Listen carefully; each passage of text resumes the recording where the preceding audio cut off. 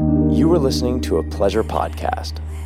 For more from our Sex Podcast Collective, visit pleasurepodcasts.com. Hello, new friends and longtime American fuckers. Welcome to American Sex, a podcast dedicated to normalizing conversations about pleasure and alternative sexual expression by challenging those puritanical, backward-ass ideals we have right here in the United States.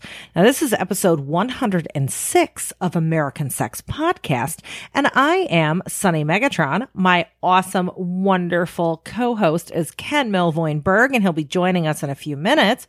We're sexuality educators, pleasure advocates, and kinky perverts too.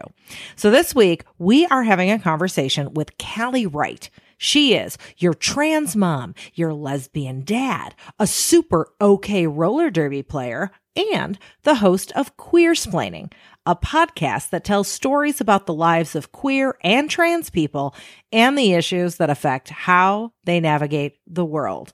So Callie sat down with us to have a candid conversation about her experience with bottom surgery. Now, Callie had the surgery about 2 years ago, and it was a long journey, not only getting comfortable with herself, but also learning to have orgasms again. Although most trans folks don't usually just openly talk about their genitals, having these conversations is important to Callie because this information is information that's reaffirming and necessary for those that do opt for bottom surgery and are rediscovering their sexuality after the fact. So some of the specifics of our conversation, well, Callie starts off giving us a snapshot at her life, not only leading up to bottom surgery, but also establishing her trans identity. Then she takes us step by step through the physical and mental prep for bottom surgery, the procedure itself, and the healing process. She talks about the return of her sexual function. Now, the procedure does carry a small risk of sensation not returning to pre-surgery levels, so that can be a little scary. Her journey reclaiming her sexuality with her new vagina was multi-layered, and she tells us how it affected her marriage, her relationship with her body, and the psychological aspects of sex that were also a factor. We also get into the loss of male privilege upon transitioning. And let me tell you, that was a very validating part of the conversation for me. Callie also touches on being non-binary and trans and how that confuses a lot of folks. Oh, and also she surprises us with her fluency in Klingon. Yes, we're a bunch of geeks. So I do want to mention that early on in our interview, Callie talks about some dark times prior to her transition, and that includes details about suicidal ideation and some facts about suicide and self-harm in the LGBTQ plus community. So I definitely want to mention that so you can take care of you and sit this one out if you need to. Okay. Before we get to Callie, I have to share an email that I got this week with you. An avid listener and Patreon supporter, Dustin Miller, sends me this email and it reads, "Don't know why I had to do this, but I did." And I was like, what? But you'll find out. Then I love y'all, and I'm so thankful for the communities you are helping me find, from Dustin Miller. And I was like, okay, cool. So I see attached was an MP3 titled American Sex Body Fluids Remix. And I was like, what? So I had to play that shit immediately. And oh my God, this is the best thing in the, like, seriously. All right, I'm just going to shut up and let you listen to this and then we'll talk about it. So check this. Oh. Mm. Oh. Oh. Mm. Oh. Oh. Mm. Oh. Oh. Mm. Oh. Oh. Suck on daddy's hairy titty. That was from my pussy. Oh, wow. Mm. Oh. Mm. I'm gonna pretend I'm a little baby sucking my mom's titties. I wanna suck your titties. Mommy, I wanna suck the titties. I wanna suck on the mama titty. Titty. What am I doing? Okay, right? Dustin, you are a goddamn musical genius. I swear. When I heard that, it was late at night. I saw the email. I have not belly laughed from the depths of my soul that hard. And I don't know how long. It was fucking brilliant. And I had to listen to it over and over and over and over. Of course, Dustin, seriously, thank you so much. I don't have words for how much I absolutely love that. And then I played it to Ken and we were just dying. Oh my God. So thank you, Dustin. I also want to give a shout out to the Sex Educator Skillshare training organized by Ducky Doolittle.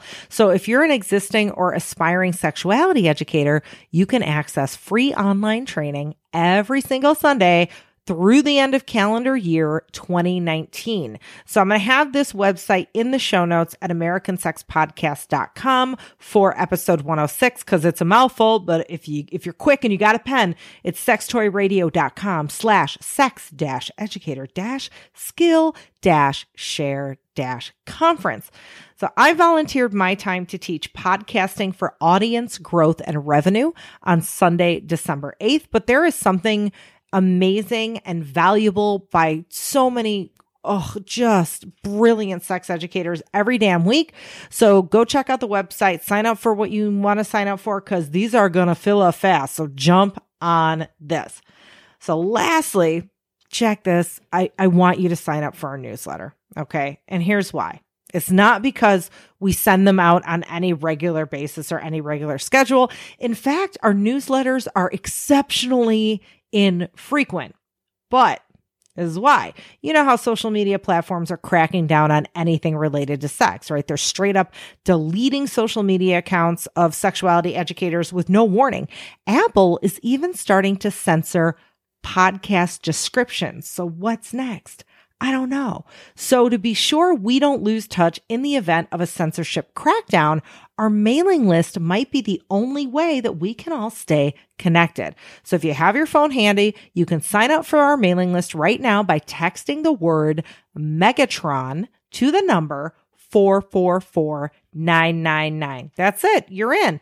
And if you prefer the web, you can always go to sunnymegatron.com/newsletter.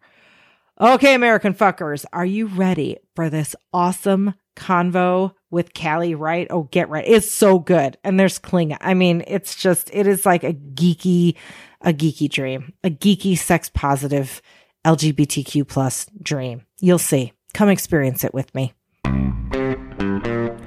On the line this week, and again, I think this is just going to be a regular thing. It's super excited time because I say with every guest, I'm super excited, and I am. We have Callie Wright of the Queer Splaining podcast. Hi, Callie. Hi, Callie. Hello, friends. Thanks for having me. I'm so excited. We're going to talk about all things trans. I got to preface this episode with something. So whenever we talk to anybody on our podcast, we always ask about what their pronouns are. And in this case, I just said, I'm going to call you foolish mortal until you tell me what your pronoun is. And Callie said that foolish mortal is fine. So therefore, if you hear me referring to Callie as foolish mortal, that is why. Yes. Yeah. Just and for the explaining. record, she, her, or they, them, those are interchangeable for me, and that's fine. Awesome. Cool. And all of our foolish mortal but American foolish mortal fuckers. is okay, yes? Oh, absolutely. Yeah, totally. Okay. Perfect. Although Callie has proven to be a wise mortal at this point, I don't think foolish mortal may necessarily apply. Yes. You've leveled up. So, Come true. A level 1 foolish mortal. level 2 foolish Level mortal. 2 foolish mortal, you're right. Oh my God, I'm a terrible gamer. Level 2 foolish mortal. All right. So, we're going to talk today about your trans experience. And I want to preface our conversation with someone, and if you can kind of explain to us and the foolish mortal American fuckers listening along, why today we're going to be asking you some really personal questions, and you're going to be talking about some really personal things, namely genitals and those sorts of things. However, is that normally something that's okay to ask?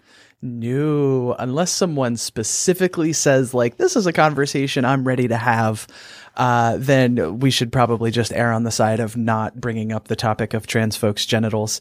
This is a thing that I talk about all of the time. I've probably made 6 episodes of my own podcast about my vagina. I think I've given like 2 talks about my vagina. So these are conversations that I am proactively willing and interested in having with folks.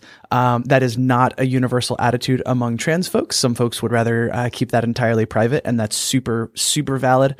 But I do feel like these are important experiences to talk about for those of us who are comfortable talking about them. And so that's why we're doing this. Awesome. And I thank you for that, because these are conversations that I think a lot of people are curious about. But yeah, it's the etiquette, either it's like, blah, and they ask all these questions. You're like, shut up. This is so inappropriate. Or people know that it's inappropriate, but they still have questions and they don't have a place to get those answers. So I thank you for having this conversation with us. Yeah, for sure. Well, and a lot of it's about framing too, honestly, because I've had people ask me that question where I just, I mentioned that I have this big life-changing experience, and I can tell they're asking because they just kind of want to understand where I'm coming from. Mm-hmm. And I can appreciate that. But I've also been asked those questions in a way where like somebody is just waiting to be shocked by the answer. Like that's what they're after in the conversation. And obviously that's like really gross and objectifying, and I'm not into that. Right. That makes sense. So introduce yourself as a person to us in terms of your transness. Like, where do we start here? So I first kind of had my first gender feels when I was like 10, but, I didn't grow up in a society or in an environment where those things were known. Like it wasn't a thing to me that trans people existed. Like I just felt really weird about my body and the way that I related to other people in terms of gender. And I had this like moment in the lunchroom when I was in 5th grade, and I was like, oh my God, I was supposed to be a girl. Mm-hmm. And like, I didn't really have any more, any deeper language to identify what was going on at that point. And I kind of rolled that over my head on and off for a really long time until I was 28. So, going on like 5 or 6 years ago at this point. Mm-hmm. And, it just kind of came to a head, and I, finally like worked up the courage to Google the word transgender, which is like, it's this weird psychological thing where like when it leaves your head, even if it's into a keyboard, it like becomes more real. Mm-hmm. Which is like, it makes sense, but it's also kind of weird, I think. And then, just the more and more I read, the more and more I thought about it and turned it over and listened to other people's experiences. I was like, gosh, I really think this is me. And then the first person that I ever told about it was a really, really close friend of mine. And she was like, well, this sounds like something that you really have to figure out about yourself. Cause I was very depressed. I was having some really, really dark thoughts that I didn't like having. It was really kind of starting to scare me. And I was like, there's something wrong, and I got to figure out what it is. And eventually I figured that out. I figured out that I was trans, and a lot of things just kind of came into focus for me. And did the whole social thing, changed my name, different pronouns, eventually did hormones, and kind of like at every step along the way, life just sort of seemed to fit better. The way that I interacted with the world around me and the way that I interacted with other people just started to make sense. Like it just like came into focus. It's like going from like 4:3 standard def to like HDR 4K Blu-ray. Like, yeah, it's like the difference in the way that I was kind of seeing myself and my life, then versus now. And about 2 years ago, I had bottom surgery. So, where, basically they kind of surgically invert the penis is the way that it's done most of the time. And, kind of where that plugs into this is that I've like over the last 2 years, I've had a really, really, difficult journey sort of rediscovering my sexuality. So yeah, that kind of brings us from then to now. So I have a question about your dark thoughts. Yeah. You let me know if this is too personal. Was this suicidal ideation? Were you talking about like stomping on a bunny's head? Like what were your dark thoughts? No, what really made it come to a head for me is I was driving home from work one night, and there was like an embankment on the side of the highway, and the thought occurred to me. I was like, if I just like yanked my steering wheel over real hard and like got into a car crash and died, I could end this, and no one would realize it was suicide. Like it would look like an accident, and so that like people might be hurt that I was gone, but at least they wouldn't know it was suicide, and so there wouldn't be that extra dimension. And then I had that thought, and then realized how bad a thought that is. And that kind of snapped me back to reality. And I kind of went home that night, and I was like, okay, like there is something really serious going on. Like I have to figure out what this is, and just, try to figure out what's going on and fix these feelings because, over a certain period of time, I was really scared that, it might get worse than that and something bad actually might happen. The reason that I asked that is that the suicide rate for trans people is way higher than the national average. Astronomically, astronomically high. Like, and I've seen numbers as high as in the 90s. Am I close to that? So I'm not sure about suicidal ideation. I know the numbers for attempts off the top of my head. So for the population as a whole, it's like 4 to 5-ish%. For LGB folks, it's like 10 to 15%. And for trans folks, it's just over 40%. Wow. Yeah, that's sobering. And that's one of the reasons why I bring this up is that a lot of times people will come to us and they say, you know what, I have a kid. And the kid says that they're trans and I don't know what to think of this. And I've always been somebody who, when I take a look at this, I think about, all right, what are the positives and what are the negatives? And one of the negatives that I found about that was the incredibly high suicide ideation rate at the very least, as well as suicide rate of people that want to fully develop their transness or, as opposed to being held back. And sometimes even if they're being fluid with what they're doing. And, there are people that fluidly go to trans, and they may go back to cis. But it's not a phase. It's something that actually helps prevent suicide in many ways, just to let them explore that part of themselves. What do you think about that? Well, I think that's not exactly the right way to frame it because the way that I look at it is that there's so many layers of stuff that surrounds gender in our society, and unpacking that can sometimes be a lifelong journey. So it's not so much that people are, sometimes people's identities can be fluid and change, and that's super valid. But in my own experience, what I find is not so much that your identity is changing. It's just that you kind of unpack more and more of like, what if this is been programmed into me by society versus like what if this is just inherently me. And so like, for example, when I first came out, I went like super hardcore femme. So like dresses, long hair, painted nails, makeup, all of that. And that's like what felt right to me. But over time, that just wasn't really interesting to me anymore. And if you like look at me now, I'm like a lesbian emo skater chick. Like that's kind of my aesthetic. So it's not so much that like people figure out they're trans and then stop identifying as trans and move back and forth than that.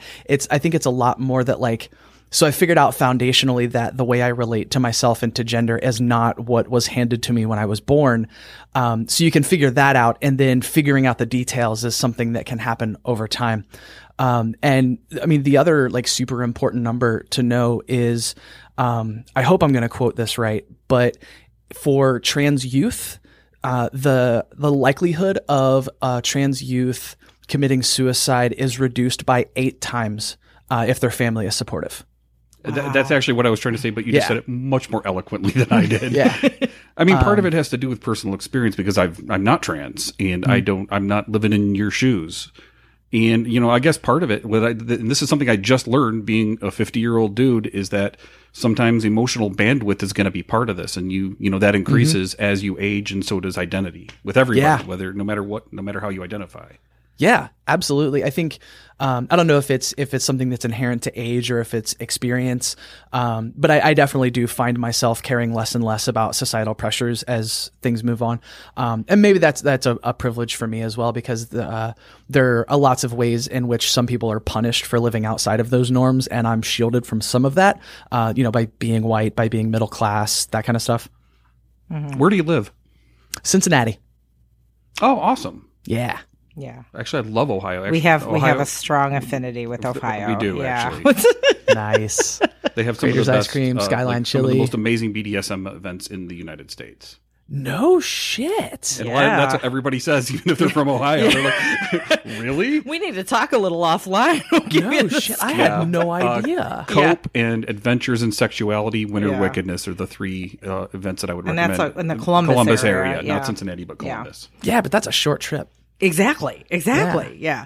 All right. So we'll get to that, but I want to get back to you. So, you sat down at Google, you did your Google search, and that was just kind of a weight off your shoulders. Like you said, when it comes onto the keyboard, it's like, oh, it's becoming real. And I'm assuming it sounds like you quickly started your transition. Like, what was the timeline between realization, transition, and then opting for surgery? So the realization and like coming out and transitioning and all of that sort of stuff was mega fast. Like the first like IRL phone conversation I had with a friend was in May of I think it was 2013, and I like came out to the world in August of that same year. Yeah, so I moved super fast. And I started hormones, I think the April after that, so still pretty quickly. And then surgery was a while. So there were a lot of external things kind of, I don't know, influencing the way that I thought about that, because I was super, super heavy at the time, and surgeons are super gatekeepy around how much you can weigh to have surgery. They say anesthesia is a lot more risky. I'm not a doctor. I don't know if that's true or not, but I'm just kind of inclined to think that the medical system just hates fat people, and it has a lot more to do with that. I'm with you on that. But, and also like I didn't have a job that had health insurance, let alone health insurance that may or may not cover it. And so I was kind of like, well, I don't want it anyways. I'm fine with that.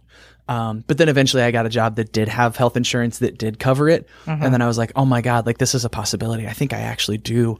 And then it was just sort of a slow process of thinking through like what it would be like what are the consequences, reading a whole lot of people's experiences online, about like their experience with the surgery itself, but also, their experience of sexuality after the fact, and like what the risks are and that kind of stuff. And so, I mean, that was probably 2 or 3 years after coming out and stuff before I like really made the decision, like, okay, this is what I want to do.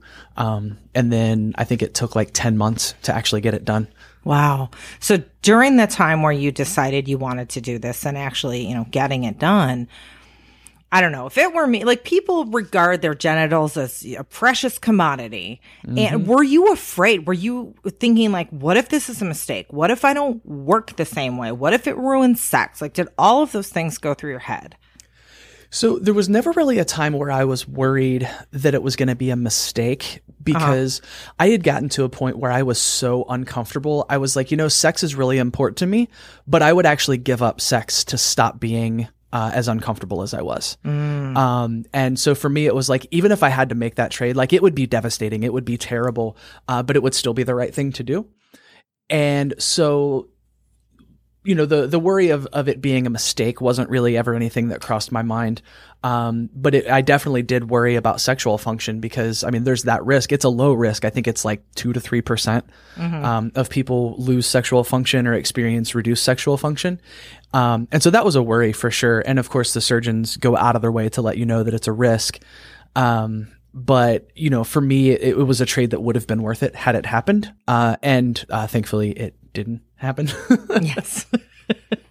So, okay, take us through, what was the actual surgery like, and what was the healing? Because I know a lot of people listening along are probably like, absolutely no frame of reference, no idea. We're imagining like the most horrible, that's gotta hurt. And what was the healing and the process like? Oh, I will be honest and say that it was horrific for me. Really? I will emphasize that from what I know, my experience was kind of on the extreme end of difficult. It was abnormally so. Like most folks don't have as hard a time as I did. I think there were a couple of things that informed that. One, I had weight loss surgery, and a whole bunch of extra skin to deal with. And that also meant that there were times where I literally couldn't eat enough to replenish the energy my body was using to heal. I also had some difficulties with dilating. So like I said, basically the process is they kind of surgically invert your penis, and they detach the head of the penis, and that becomes the clitoris.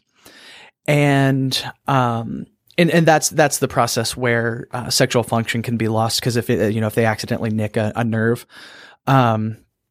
But dilating was like traumatically painful for me, to the point where I would like start like shaking uncontrollably when it came time to do it. It was really bad.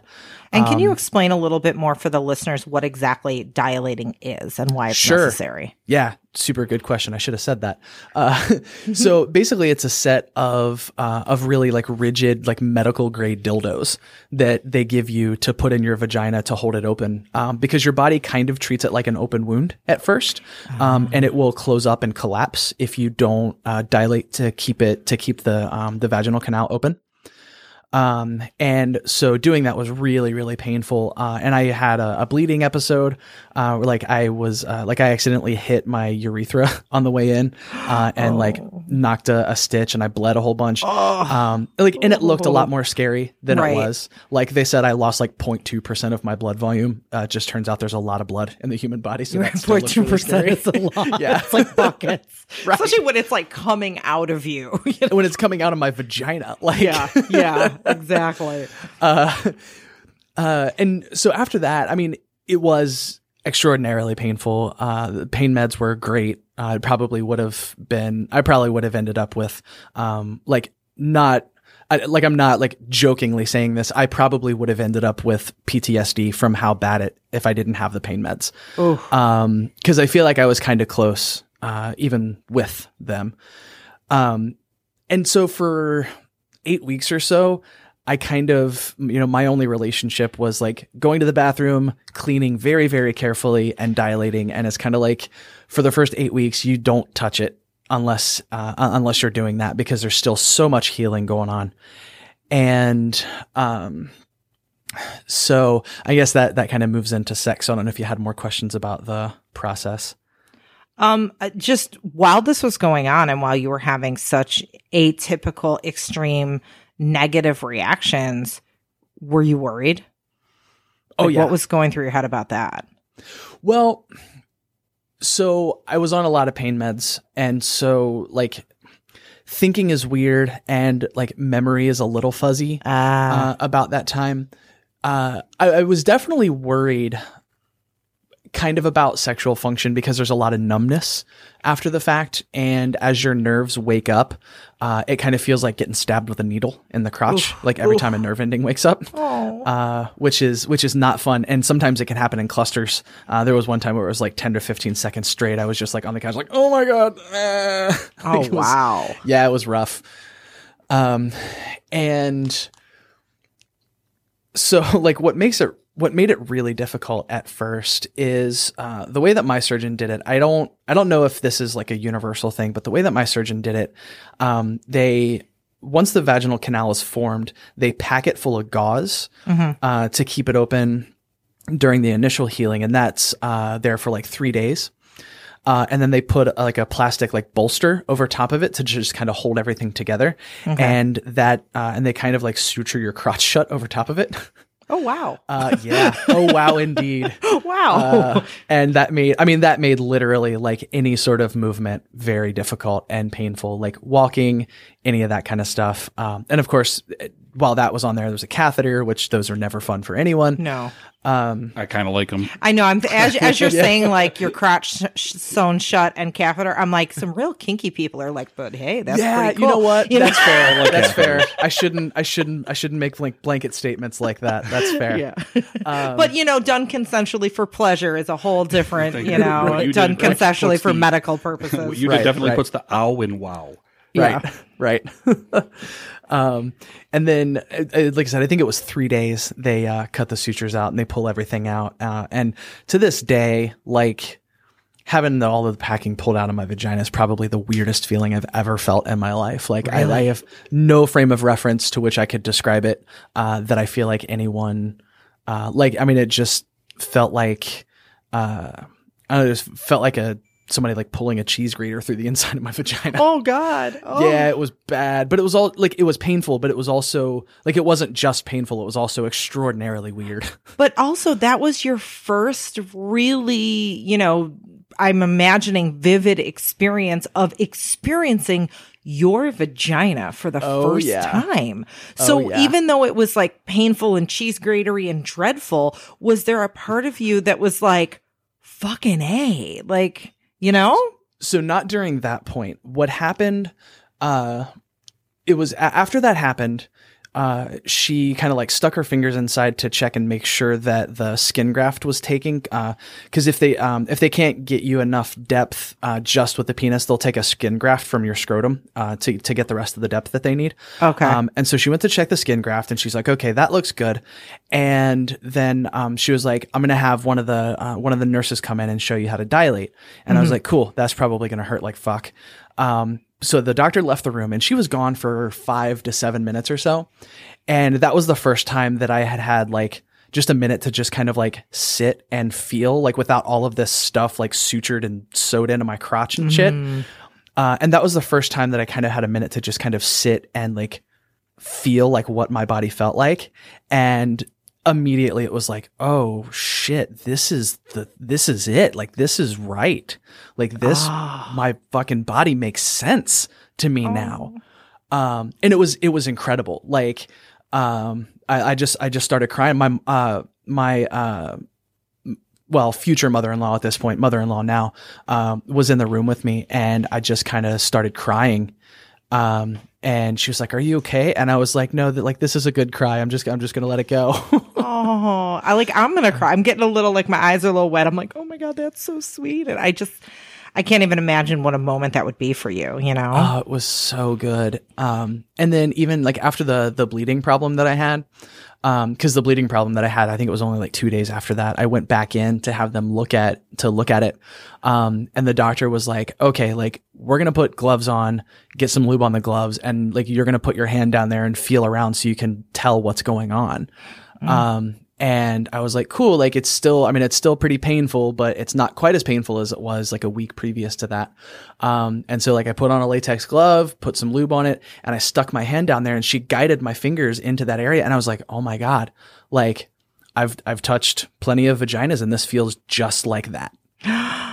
Wow. And I was like, oh my God. Cause like I didn't quite have full sensation back. So I wasn't experiencing it like a sexual sensation. It was more like what my fingers were feeling. Okay. And I was like, it's a little bit weird. Cause like I can feel that my finger is touching something, but I don't feel that happening in my crotch. So like, but obviously like it was still healing and all of that. But I was just like, holy shit. Like I've touched vaginas before and this feels like a vagina. And so like that was another great moment.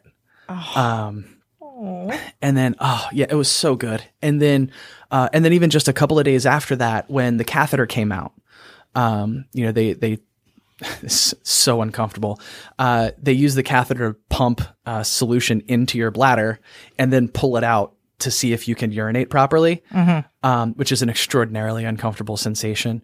And I told the nurse, I was like, hey, so my bladder's going to be super full. I've not really been using this in a normal way for the last week or so. Like, I'm just worried, like, am I going to be able to hold it long enough to get to the bathroom? And she's like, yeah, you'll be fine. And I'm like, okay, like, you're the expert. I'm going to trust you on this. Oh. And, so sure enough, she pumps it full of solution, pulls the catheter out. And she's like, all right. Like, I had to get up and walk. And of course, as soon as I stand up, I'm just like, and I had just taken pain meds before this. So I was kind of like, I wasn't quite all there. Right. And I was like, oh, okay. Like I need to go fast cause I'm doing a bad job of holding it. And everybody's just kind of like, I'm like waddling down the hallway. And at this point, my mom is with me and my mom's like got her hand on my shoulder. And I'm just like waddling down the hallway saying like, I'm doing a bad job. Best YouTube video ever. Right? I know. I'm so mad that I didn't have my audio recorder with me, like recording all of this as it was happening. But I kind of had another one of those moments, like after I peed and it was all fine and they were like, cool, like you can leave the catheter out. And so like now you're kind of on your own. And then I kind of had another one of those moments like, oh, this feels right. Like this is the thing. Oh, that's so amazing. Yeah. And like, I don't know. I might be confusing the order of some of these things. Like I said, I was on a lot of pain meds. And like, we're not going to be like, no, I'm going to look up in the archives because there are none. But yes, I mean, all of these things happened. I might be reporting them in incorrect orders. Yeah. But don't let the truth get in the way of a good story. Exactly. Right. Yeah, That's true. never. So you had all these new moments that were amazing and that were like, this is right. This is what I've been wanting. This is it. Like, I've done the right thing. And so now, we're talking about just function and existing. But then now let's move into sex. How long did it take for you to be able to have sex? Like, is there a long waiting period of healing? Like, yeah. So in the paperwork they give you, they tell you that it's safe to attempt sexual activity after 8 weeks. Cause that's kind of like when all of the wounds have closed up. What they don't emphasize, which it was told to me that it could take a long time. But the paperwork just says like, it's safe to give it a shot after 8 weeks. And so of course, I mean, literally 8 weeks to the day. I decided to go exploring. Fuck me now. Yeah. And I was just in my bedroom, just like with myself, and I kind of started feeling around down there, and I was like, oh, like I really don't have any feeling down there in any significant way. And so like I was kind of bummed, but I had been told like for some people it can take as long as a year, and I have one friend who told me it took her 3 years. Ooh, wow. Yeah. And so I was bummed, but I wasn't shocked. And then, I waited a couple of weeks and tried again and kind of had the same experience. And then I kind of just stopped trying. And I had just thought to myself like, well, I don't really know what's happening, but like this keeps being a disappointing experience. And so maybe I'm just going to stop trying. Because I'm really afraid that I'm going to get really, really aroused. And I'm not going to be able to do anything about it. And it's going to be a really emotionally damaging thing for me. So like, I'm just going to stop trying. And how long did you continue not trying? Like, did that go on a while? Up until almost a year. Wow. It was maybe a week and a half before 1 year. My wife actually initiated.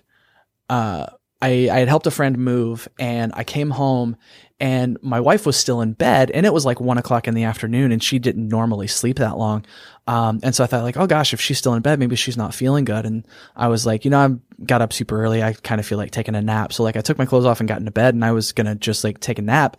And then as soon as I get in bed, my wife turns over and looks at me, and I was like, oh, like she was in bed trying to masturbate. And she just kind of looks at me and she goes, your wife is horny. And I was like, oh, okay. Let's give this a shot. Let's see what's going on. Yeah. And so we did it, and like, I didn't have an orgasm, but I was like, oh my God, like that's sexual feeling. Like I feel pleasure down there. It feels really good. And I could kind of feel myself building toward an orgasm, but I got kind of overstimulated. But I was like, oh my God, like this is such a positive development. Cause that was something that I realized even after starting hormones, that like an orgasm wasn't necessarily necessary for me to have a good time anymore. Right. And so after that I was thinking like, oh my gosh, like, so like sexual function confirmed, and I like had a good time. And it was just a couple of days after that, my wife had a D&D thing. So she was in you're her a gamer geek too? Ish. My wife more so than me. Yeah. Okay, cool. But I mean, I am, but my wife more so. Okay, good. I like you even more. So. And so, because I really wanted to kind of try to figure things out on myself before I tried to direct my wife or anyone else into like, try this. Which is what we recommend, as sexuality educators. We recommend that to anyone trying something new for the first time, Absolutely. So, yeah. And so I knew she was going to be in there playing D&D for at least 3 or 4 hours. So like I had time. And so like I set up on the couch, I grabbed a towel, I grabbed some lube, I had a vibrator, and I was like, I'm going to make this thing fucking happen. And sure enough, I did the thing, and it was 3 days shy of 1 year post-surgery. I had my first orgasm, and it was amazing. And I had this big teary moment with myself. And as soon as I could tell the D&D game was over, like I ran into the office and I was like, babe, I did the thing. Did she tell you rolled a 20? Yeah, totally rolled a 20. I had a crit-gasm. Right? Like, did you crit? Yeah. Kinda, I guess. You totally critted. Is that what the kids are calling it nowadays? Rolled a 1 before. Right. Yeah. Now I want to call it. I want to call every orgasm now a clit crit. That's so good. Oh, that's so good. I love that idea. We're gonna make that a thing. All right. Hey, it's Sunny. I know that sometimes it's hard to prioritize your pleasure. You're busy, right? Your inbox is full. Oh my God, what the hell are you going to be for Halloween? And wait a minute, there's no food in the fridge. Gotta go shopping. You haven't had a moment to yourself in who knows how long.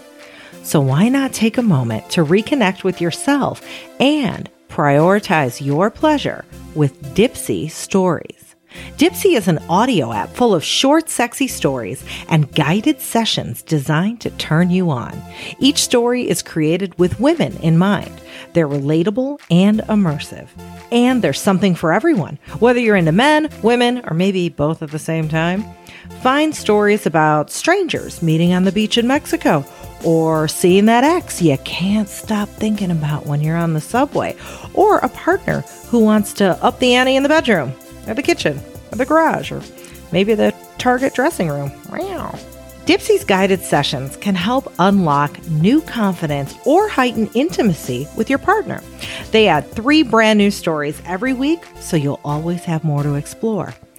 Whatever you're in the mood for, Dipsea always keeps it real and really, really hot. And for listeners of American Sex Podcast, Dipsea is offering a 30-day free trial when you go to dipseastories.com/sunny, SUNNY. That's a 30-day free trial when you go to dipseastories.com/sunny. Go do it. Put your pleasure first. dipseastories.com/sunny. But then even after that, it was kind of like, oh, I figured out this is a thing, and I kind of stopped wanting to after that. Why? I don't really know. Like, that's part of what was weird and kind of difficult was that, I would think like, masturbation would be fun. But like, also I got some podcast work to do. I'll probably just go do that, like that kind of stuff. And that just kind of happened every time. God. Welcome to my life. Are we the same Right. person? We might be, honestly. Like, I was just thinking that. And I was just thinking how I would be I'd be like, orgasm first. The podcast is going to have to wait. I need you to come on something. Oh God, it's our universal story. oh God, I feel it so hard.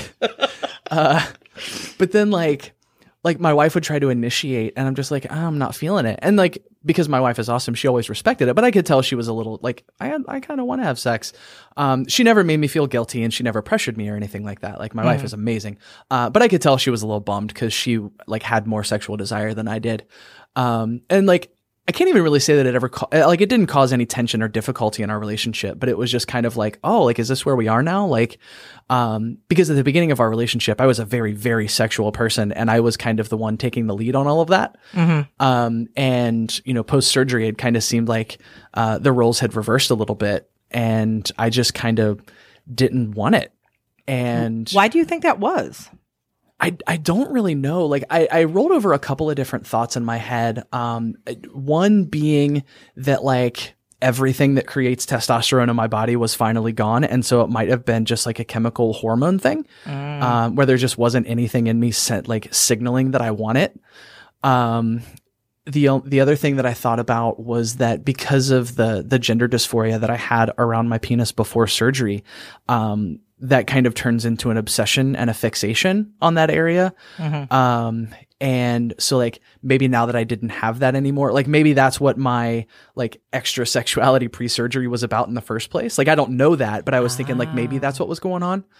But then the other thing that I thought about too, was just that like, because of all of the difficulty that I had, there was just like in my head, like my vagina was just like a black hole. It's like to be avoided at all costs. Like, when you go to the bathroom and when you take a shower, you clean up, but aside from that, you just don't touch it because only bad things happen when you do that.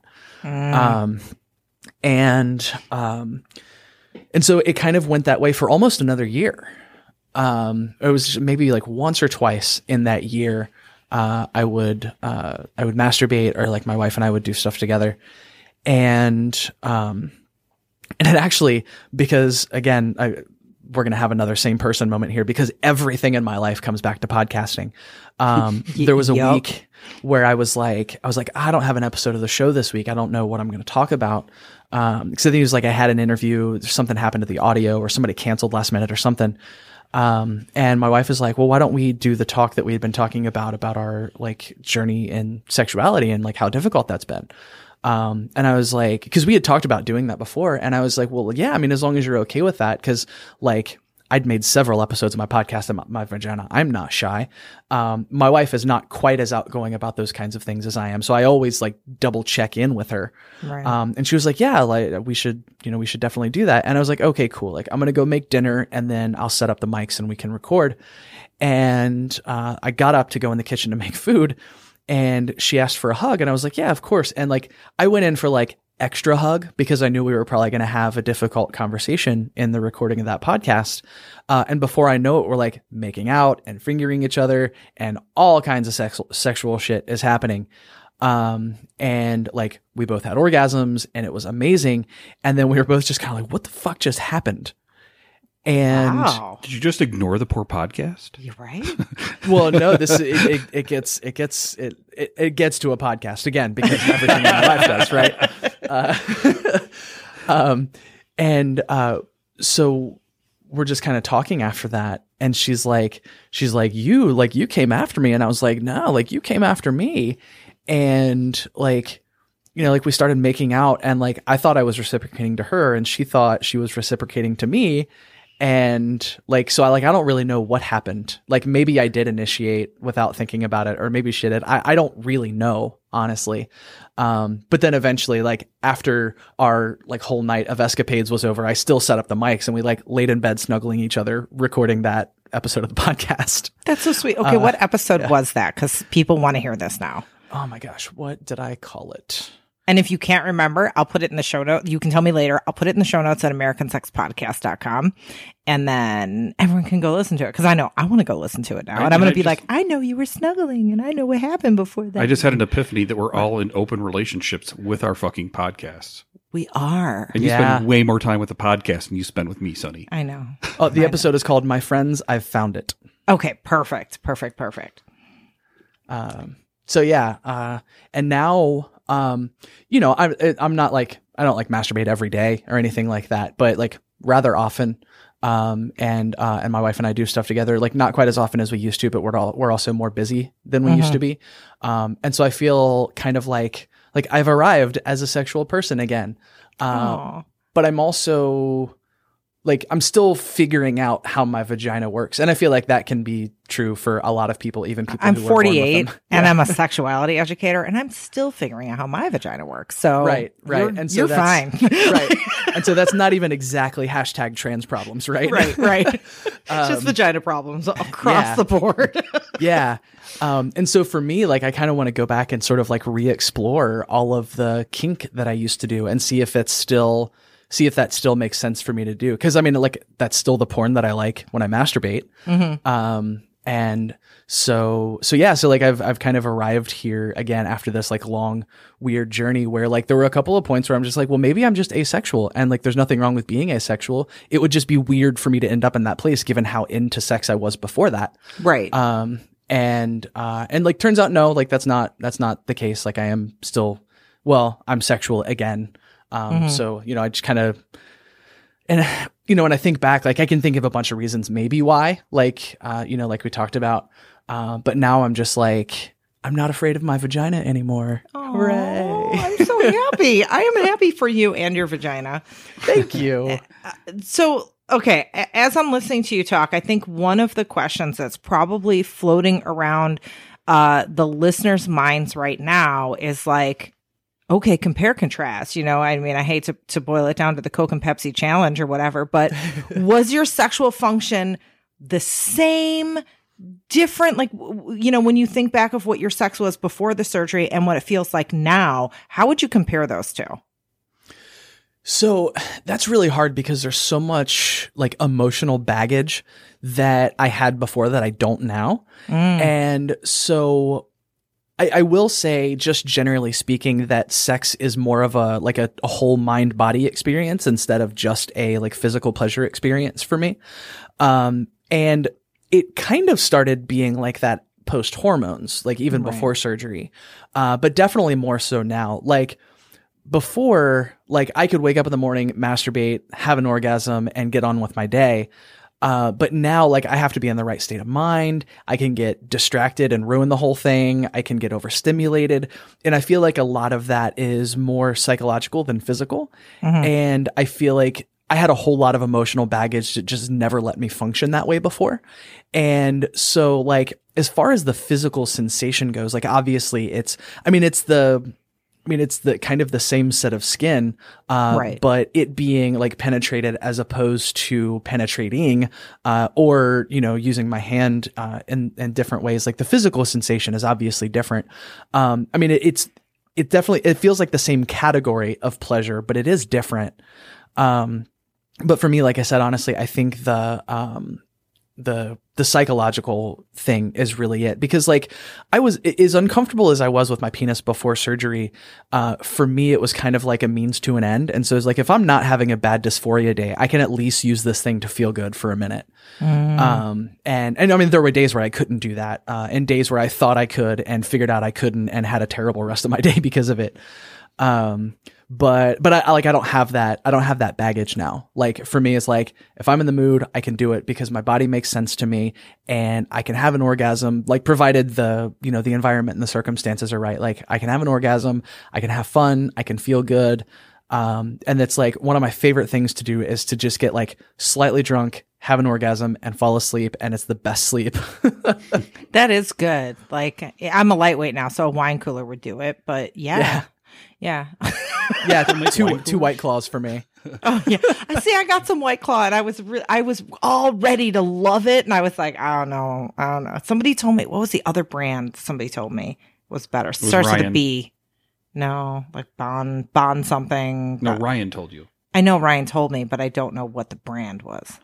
Yeah, and I'm equal opportunity. Like I like White Claw, but I also like really expensive whiskey too. So like I have and that I think that this is a joke, but I feel like that's because I've sort of recently come into the understanding that I'm not exactly like binary trans woman, right? And so I'm just thinking like I like the like old rich man expensive whiskey and also the super basic white girl stuff. Oh, nice. Because I was just thinking, I'm like, oh, that's what I like. And that's what Ken likes. So yeah, you've covered all the bases. Yes. We are all the same people. Like that's what it comes back to, right?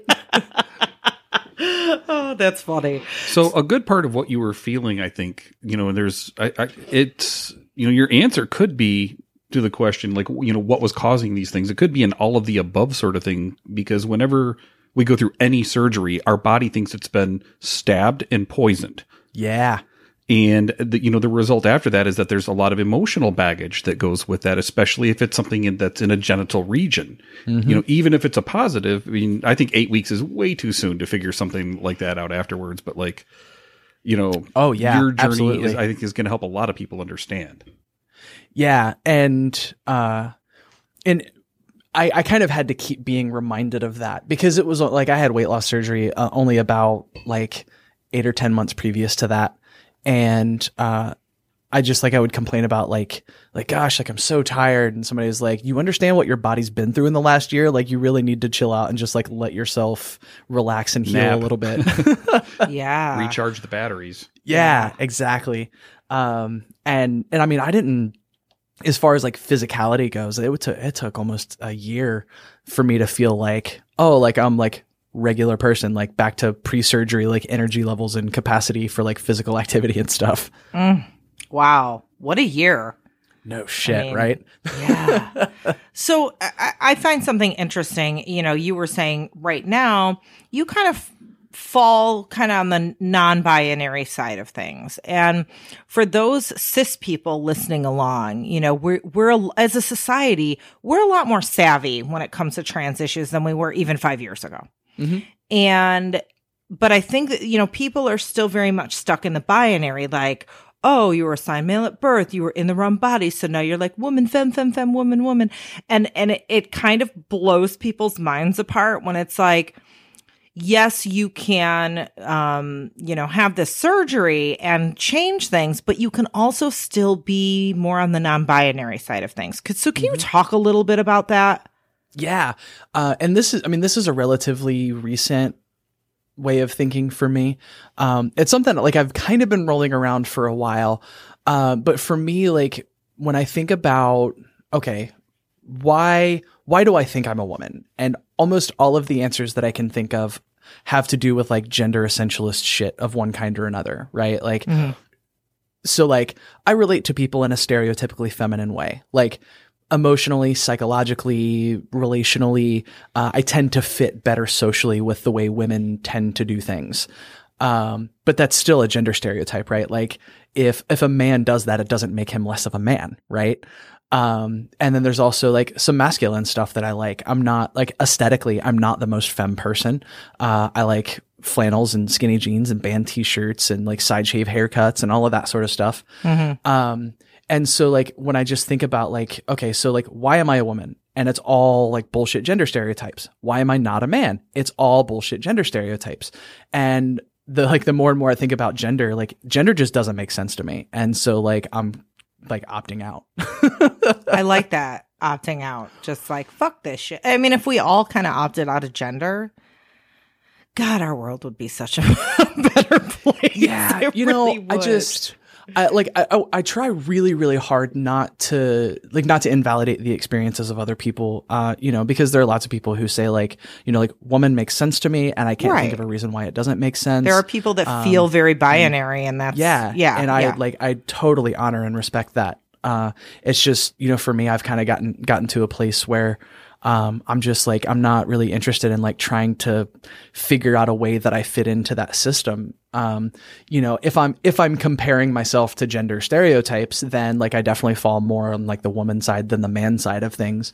But I'm just like not super interested anymore in trying to like name that like as my identity. Right. And that's kind of where I've like, it was literally like after some drinks and talking with a friend last night, it was literally like last night that I was like, okay, for sure I'm using this term to describe myself now. So wait, this is like breaking exclusive. Yeah. Well, like fresh off the White Claw. Yeah. Well, and depending on when this episode of the show comes out, you might be hearing about it on the show before you hear about it on mine. Okay. So to us, it's breaking, but maybe not to the rest of the world. No. I'm saying it just depends. Like if this is going to come out before this Thursday upcoming, it'll be here before it's on my show. And it won't. So we don't have the exclusive. You do. You have your own exclusive. Yeah. So I have a quick question for you. Did you feel any loss of male privilege after you transitioned? Oh my God. Yes. Especially like as a musician and someone with an audio engineering background. The first time I was mansplained to, oh my God. Okay. I'm sorry. I don't mean to laugh, but it's one of those like laugh so you don't cry kind of things. Yes. Yeah. I was in a Facebook group for audio engineers and lots of folks in there like ran recording studios for a living. And I did that for like 6 months. So these folks are like no more than me, more experienced than me. I was just kind of there to learn and get insights from those folks. And somebody made a thread about getting good guitar tones. And I was like, ooh, this is one that I actually have a contribution to. And I made a post about like what I do to get good guitar tones that I really, really liked. And like, you would have thought that I was telling everyone to poop inside a guitar amplifier. Like the way that people just like talk down to me. And I was like, this is really weird because like this is only a slightly modified version of something that a lot of like bigger producers use. And I was just so confused. And it had literally been like 3 or 4 days since I changed my name on Facebook and changed my profile picture. And I was like, oh, this is what's happening. And then, not too long after that, start getting catcalled, just like having to, not being assumed that I had informed opinions, because this was also at a time where I was very, very active in like online atheist communities. And like when I would have like debates and arguments with people, there was definitely a shift in how seriously I was taken when I entered a discussion, pre and post, like the way that I was presenting on Facebook. And what was really interesting was I worked at a call center at this point. And I don't have the most femme voice, and I'm not really super interested in having one. But for a while I was really trying really hard, and I actually had like a little notepad on my desk, and when callers would gender me as a man or gender me as a woman, I just kind of made note at how their attitudes were different toward me.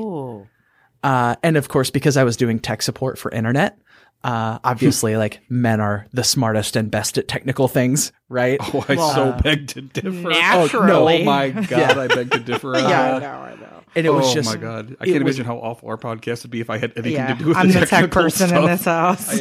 yeah. And it was just so wild to see the difference. And I was like, this is the only explanation for that, because the correlation was so strong. Like, I know what I'm doing, sweetheart. And really? Oh, absolutely. Yeah. It was. Did you ever like, get it was did they stark. ever call you little lady? I don't know that I ever got that, but there was lots of lady. like I just need you to fix my internet, lady. Like that kind of stuff. Thankfully, my coworkers, I never got any of that from my coworkers, which was really nice. Yeah. It was actually really interesting. There was lots and lots of gender diversity in where I worked, and I think that had a lot to do with it. I actually can't remember a time that I felt like I was experiencing blatant sexism from like my coworkers, but from customers all the damn time.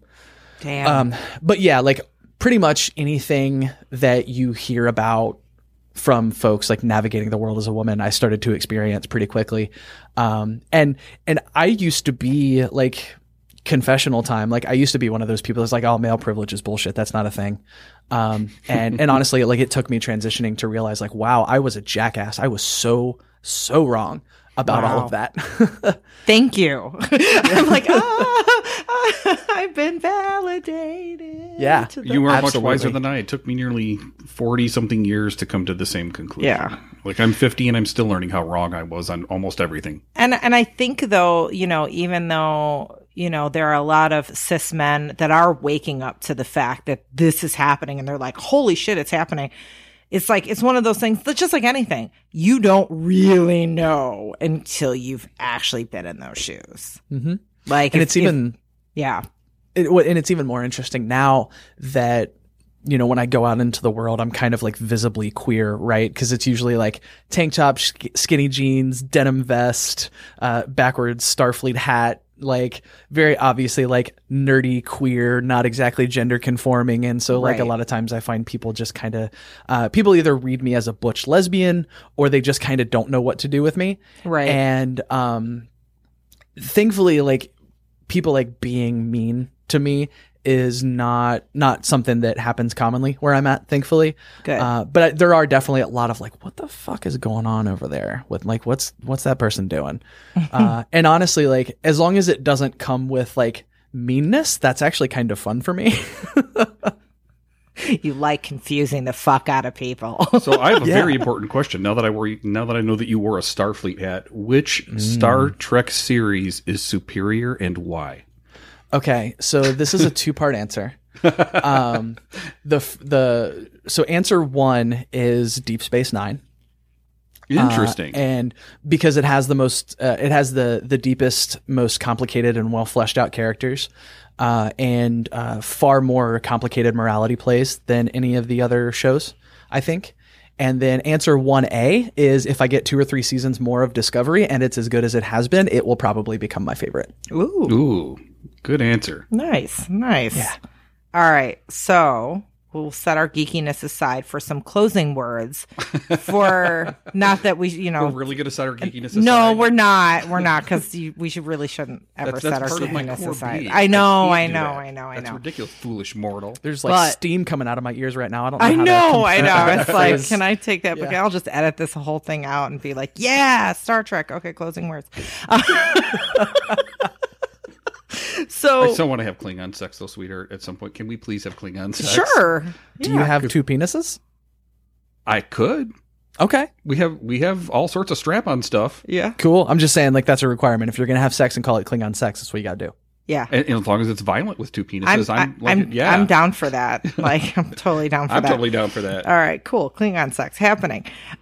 So Low. Oh, come on. You can't know. oh, what is Not happening? true is the word. Oh. I love it. I love it. That's the Klingon verb for to have sex. Ooh. Oh, I just said it was okay. Oh, I wish I could say, like, where is the bathroom? Like, In that would be the Klingon? touristy thing to say, yeah. Nukdak och puchpa e. Oh, my goodness. I heart you. This is amazing. If you start singing Klingon opera, you've got a super fan for life. I don't know Klingon opera. I do know a Klingon song or two, but not opera. Oh my goodness, this is amazing. This is amazing. But quickly, we're going to wrap this up, but we're going to keep talking. And maybe, American Fuckers, you can go over to our Patreon at patreon.com/American Sex and hear more of our conversation, as well as Callie, you have a Patreon as well, right? I do indeed. Patreon.com/queersplaining.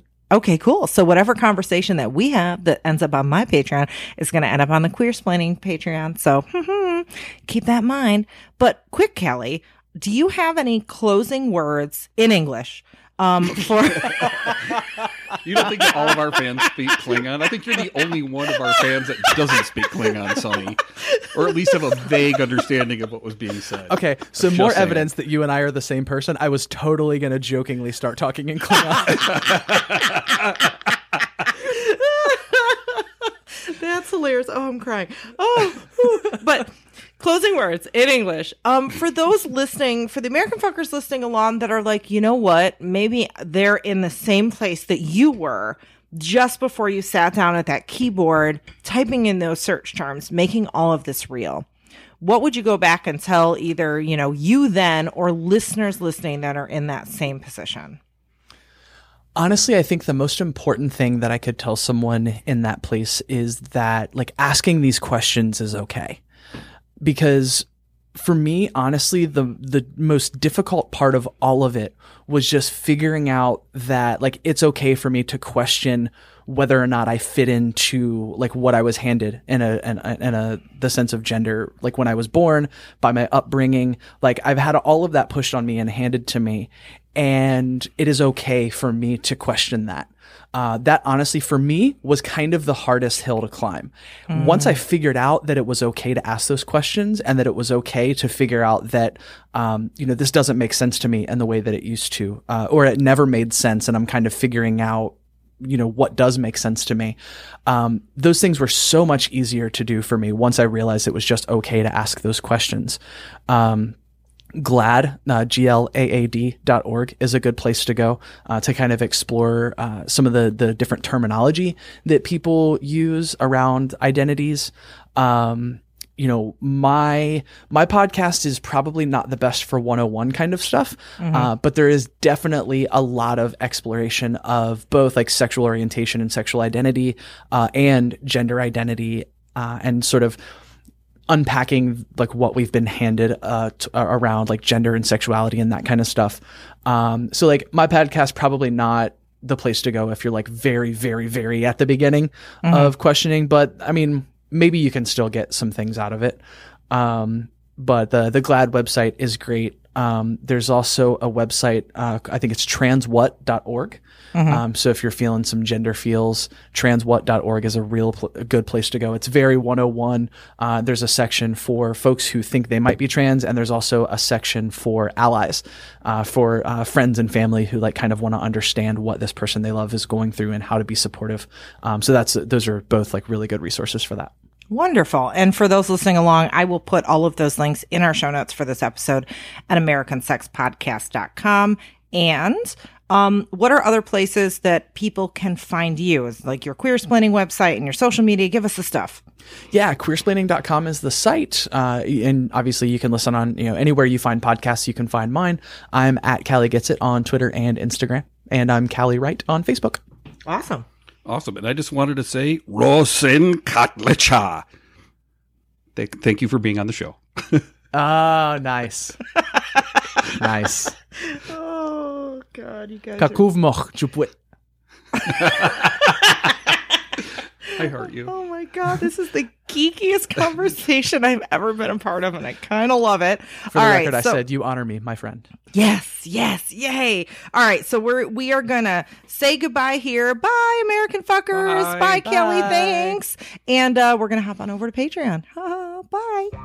Thanks for listening to American Sex. To keep up with Ken and I, we'll first make sure you watch our TV show, Sex with Sunny Megatron, on Showtime. Then visit sunnymegatron.com. There you can learn more about us, read our blog, peruse our workshop calendar, or hire us. For what? Well, either for private coaching, or to book us to teach at your event or university, or as sex and relationship writers for your publication. Oh, and don't forget, we're on social media too. I'm the super social one, so you can find me as Sunny Megatron on Twitter, Facebook, Instagram, my YouTube channel, and a bunch of other places. But if you want to get me on Snapchat, you got to look for Sunny_Megatron, and you can follow Ken on Twitter at @SyChicken. That's PSYCHICKEN. Also, please support us by shopping with the affiliates and sponsors from our breaks. And if you contribute to our Patreon, we're going to love you forever. Well, we're going to love you forever anyway, but just go with it. Lastly, if you like this broadcast, tell people about it. Tweet it, Facebook status it, and rate it on iTunes and other platforms. Thanks, friends. We'll see you next week on American Sex.